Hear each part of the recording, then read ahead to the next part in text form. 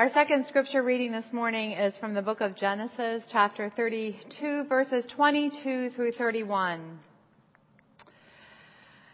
The same night, Jacob got up and took his 2 wives, his 2 maids, and his 11 children and crossed the ford of Jabbok. He took them and sent them across the stream, and likewise everything that he had.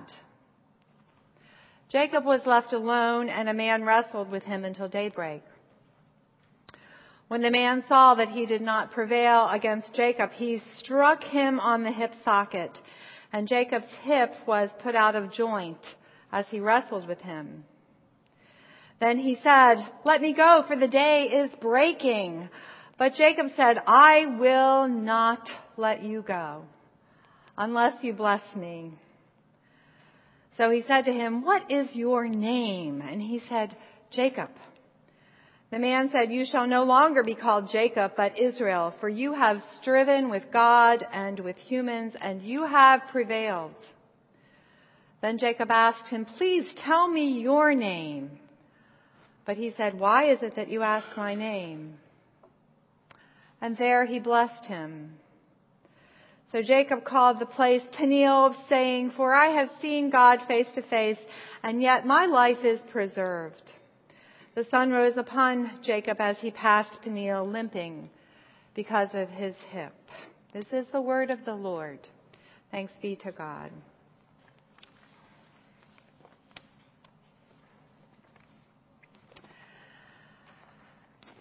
So how is everyone sleeping these days? This is not a ploy to avoid preaching this morning's sermon, nor do I intend to have a town hall meeting on this congregation's sleep habits, although that might be interesting. Our scripture text this morning from Genesis reminds me of what can happen in those shadowy, elusive, wee hour of the morning times when we are awake and struggling. A good night's sleep can be hard to come by. I feel fortunate because I am able to rest well and sleep soundly most of the time, but there are those occasions, and one of them happened this week. How interesting that it coincided with this sermon. There are those occasions when I hear the clock strike 1. I hear the clock strike 2. I hear the clock strike 3.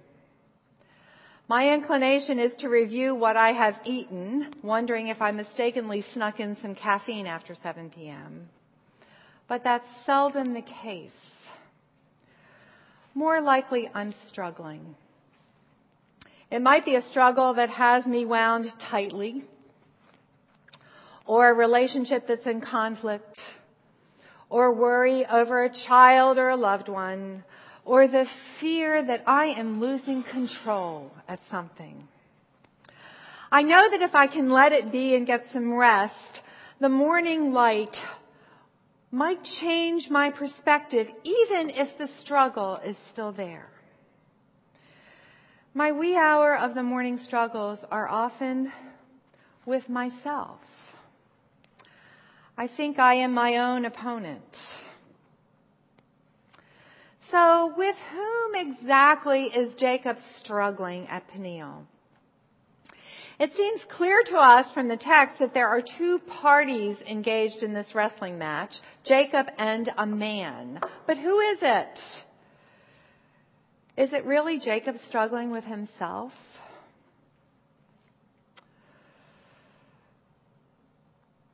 Is it really Jacob struggling with God? With whom is Jacob struggling? Who is it? Sometimes those intensities that are within us often get so personified that when we are struggling at night, it often seems like there is someone else in the room with us, when the struggle is with ourselves. Jacob claims that he has seen God in this wrestling match. He has seen God face to face. So God is there somewhere playing a significant role in this story. But is God Jacob's opponent? This wrestling match is quite a skirmish. It goes on the entire night. Jacob is injured, but prevails and adamantly refuses to let his opponent go until he gives Jacob a blessing. It is this request for a blessing that has led interpreters to conclude that Jacob is wrestling with God. But that's not certain. The story is not explicit. It's as if the writer does not want us to know too much other than there is a struggle which leads to a blessing.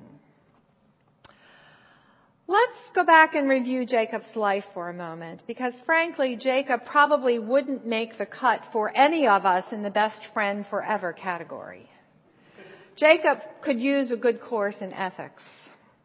His very name, Jacob, means usurper, trickster, cheat. And he has spent much of his life usurping what rightfully belongs to others. Jacob has lived by his wit, not by his strengths. He is the younger twin born to Isaac and Rebekah. So Esau, his brother, should have the birthright, but Jacob talks Esau out of the birthright in exchange for a pot of stew when Esau is hungry and vulnerable. Jacob deceives his father Isaac into thinking that he is Esau, and Jacob steals the blessing rightfully given to the firstborn. When Esau discovers this, how do you think he feels? He is livid, understandably so. So Jacob knows he'd better get out of town. So Jacob flees to the home of his uncle Laban. And on the way, Jacob has a dream about a ladder to heaven. And even God's promise that Jacob and his offspring will receive the land of Abraham and Isaac. When I read this story, I think it's a good thing that God does not require character references. Once settled into Laban's home, Jacob marries both of Laban's daughters, Leah and Rachel. Jacob works hard for Laban, his uncle, but he ends up having to flee Laban's home because once again, he usurps what is rightfully someone else's. Along with his wives and servants, Jacob also takes Laban's flocks and most of Laban's fortunes. Eventually, there is a covenant between Laban and Jacob, but Jacob realizes he has burned that bridge. And once again, he'd better leave. So he takes his wives, his children, his servants, the flocks, and he heads to the country of Edom, and he gets word that, guess what? Esau's going to come and meet him with 400 men from his army. Not good news for Jacob. So hoping to dispel Esau's fury, Jacob sends gifts ahead to give to Esau to try to talk him out of any revenge that Esau might be planning. And then Jacob says to his 2 wives and his servants and his 11 children, you just go ahead. You go ahead of me and meet Esau, hoping that when Esau sees this family, that some sympathies will be evoked and that Jacob will be safe. Yes, Jacob is using his family to thwart any retribution by Esau. It's like I told you, he won't make the best friend forever category with too many people. But now he is left alone at the Jabbok, and the wrestling begins. Jacob was left alone, and a man wrestled with him until daybreak. Was Jacob wrestling with God personified as a man? Was Jacob wrestling with Esau? Was Jacob's struggle with Esau and everyone else whom Jacob had wronged? Was Jacob wrestling with an angel? Was Jacob really wrestling with himself? The certainty as to who is not clear. What is clear is that there was a long night of struggle. Sometimes there are many players in our struggles, but in our struggles, God is always present somewhere. God plays a part in our wrestling matches somewhere, somehow. Now, I am not advocating in any way for sleepless and restless nights of tossing and turning. They don't do our mental and physical health any good at all. But I do think this passage teaches us that there are times when we have to struggle. There are times when we have to engage as fully as Jacob did in his own wilderness at Jabbok. Jan Richardson, an artist and poet, has said, "It seems to be one of the ways the angels choose to minister to us, knowing that there are times when a good struggle does come to our wilderness, and we need not to kick back and rest, but we need to struggle. We need to wrestle. We need to be stretched to our limits. We need to reach deep into the reserves that we did not know we had." And God gets caught up with us in these struggles because that is part of our relationship with God. You see, in our struggles, we will meet our God face to face. But it's not always easy. It can be quite a wrestling match because God calls us to truth. God calls us to the truth about ourselves, and that can hurt. Sometimes we are wounded even as we are changed. Jacob's opponent says, "What is your name?" And Jacob answers, "My name is Jacob." And in that answer, Jacob is giving the truth about what he has been. He has been a trickster. He has been a cheat. He has taken what belongs to others. Yet, Jacob struggles well. Jacob learns that he can hold his own. But most importantly, Jacob knows that in this struggle, there is one present who can do for Jacob what Jacob cannot do for himself. Jacob cannot bless himself.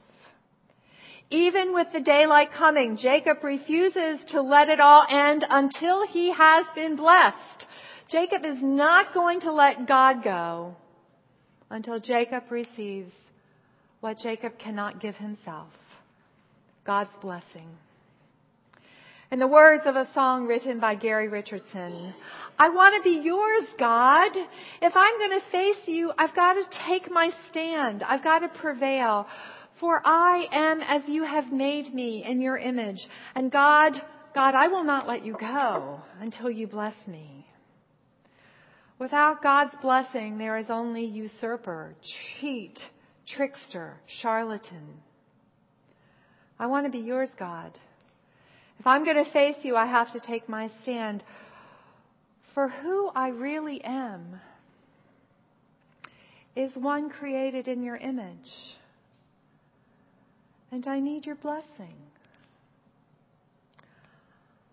I love this about Jacob, even though Jacob would never make my best friend category. I love this about Jacob because how often do we hold on to God in that impassioned way? Usually we give up on God, wondering if God has any relevance at all or if God even exists. But not Jacob. Jacob works hard. He struggles well. Even with his wound, he holds on to God until he is blessed. Jacob wants to know the name of his opponent, but he's not given that. God in God's hiddenness doesn't give away everything. But Jacob does receive the blessing that he so fervently demands. But it was only obtained after a wrestling match, a night of struggle. Listen as Jan Richardson describes this scripture story in her poem, Jacob's Blessing. "If this blessing were easy, anyone could claim it. As it is, I am here to tell you that it will take some work. This is the blessing that visits you in your struggling, in your wrestling, in your striving. This is the blessing that comes after you have left everything behind, after you have stepped out, after you have crossed into that realm beyond every landmark you have known. This is the blessing that might take all day and all night to find. It's not that this blessing is so difficult as if it were not filled with grace or with love that lives in every line of the blessing. It's simply that this blessing requires you to want it. This blessing requires you to ask for it. This blessing requires you to place yourself in its path. It demands that you rise to meet it when it arrives, that you stretch yourselves in ways that you didn't know you could. It demands that you not give up. So when this blessing comes, born in the hands of this difficult being who has chosen you, do not let go. Give yourself into the grip of this blessing. It might wound you, it might change you. But I tell you, there will come a day when what felt to you like limping will be something more like dancing as you move into the cadence of your new blessedness. The biblical scholar Walter Brueggemann calls us to task if we think this text is just about an individual's encounter with God. You see, in this scripture text this morning, this is the beginning of Israel, God's chosen people, chosen to enter the struggle and the challenge of relationship with God in order to share the Creator with the whole world. This is a daunting call. For us to be in relationship with God in order to share God with the world. Because you know what? We don't always understand God. Sometimes God is elusive and hard for us to nail down, as in this text. How do we share God with the world? It is only as we grow in relationship with God and all the wonders and challenges that we learn how to share God with others and tell our own stories of struggle and wrestling and meeting God face to face.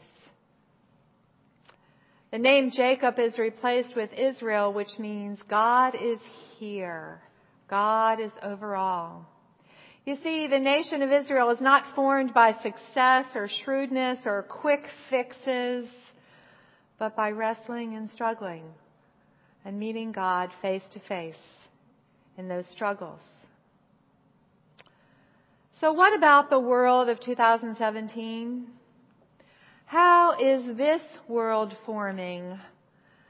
And how are we part of it? Do we kick back and put our feet up, always looking for the next quick fix or easy solution?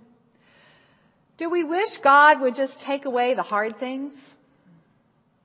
Or do we struggle long, hard, and well, calling upon those resources God has given us that we never knew we had, and reminding ourselves that yes, indeed, we are, all of us created in God's image, and that means something. And we can remind God with fervent resolve, hey God, we can't do this alone. We can't. We need your blessing. We need your blessing. Now I pray that your nights will give you good rest and sleep. And that there aren't too many wrestling matches in your wee hours of the mornings. Let your fears in the darkness rest in God. But when the dawn breaks, remember that in struggle, there is also blessing. And with that blessing, joy, possibility, grace, and meeting God face to face. In the name of the Father, and of the Son, and of the Holy Spirit. Amen.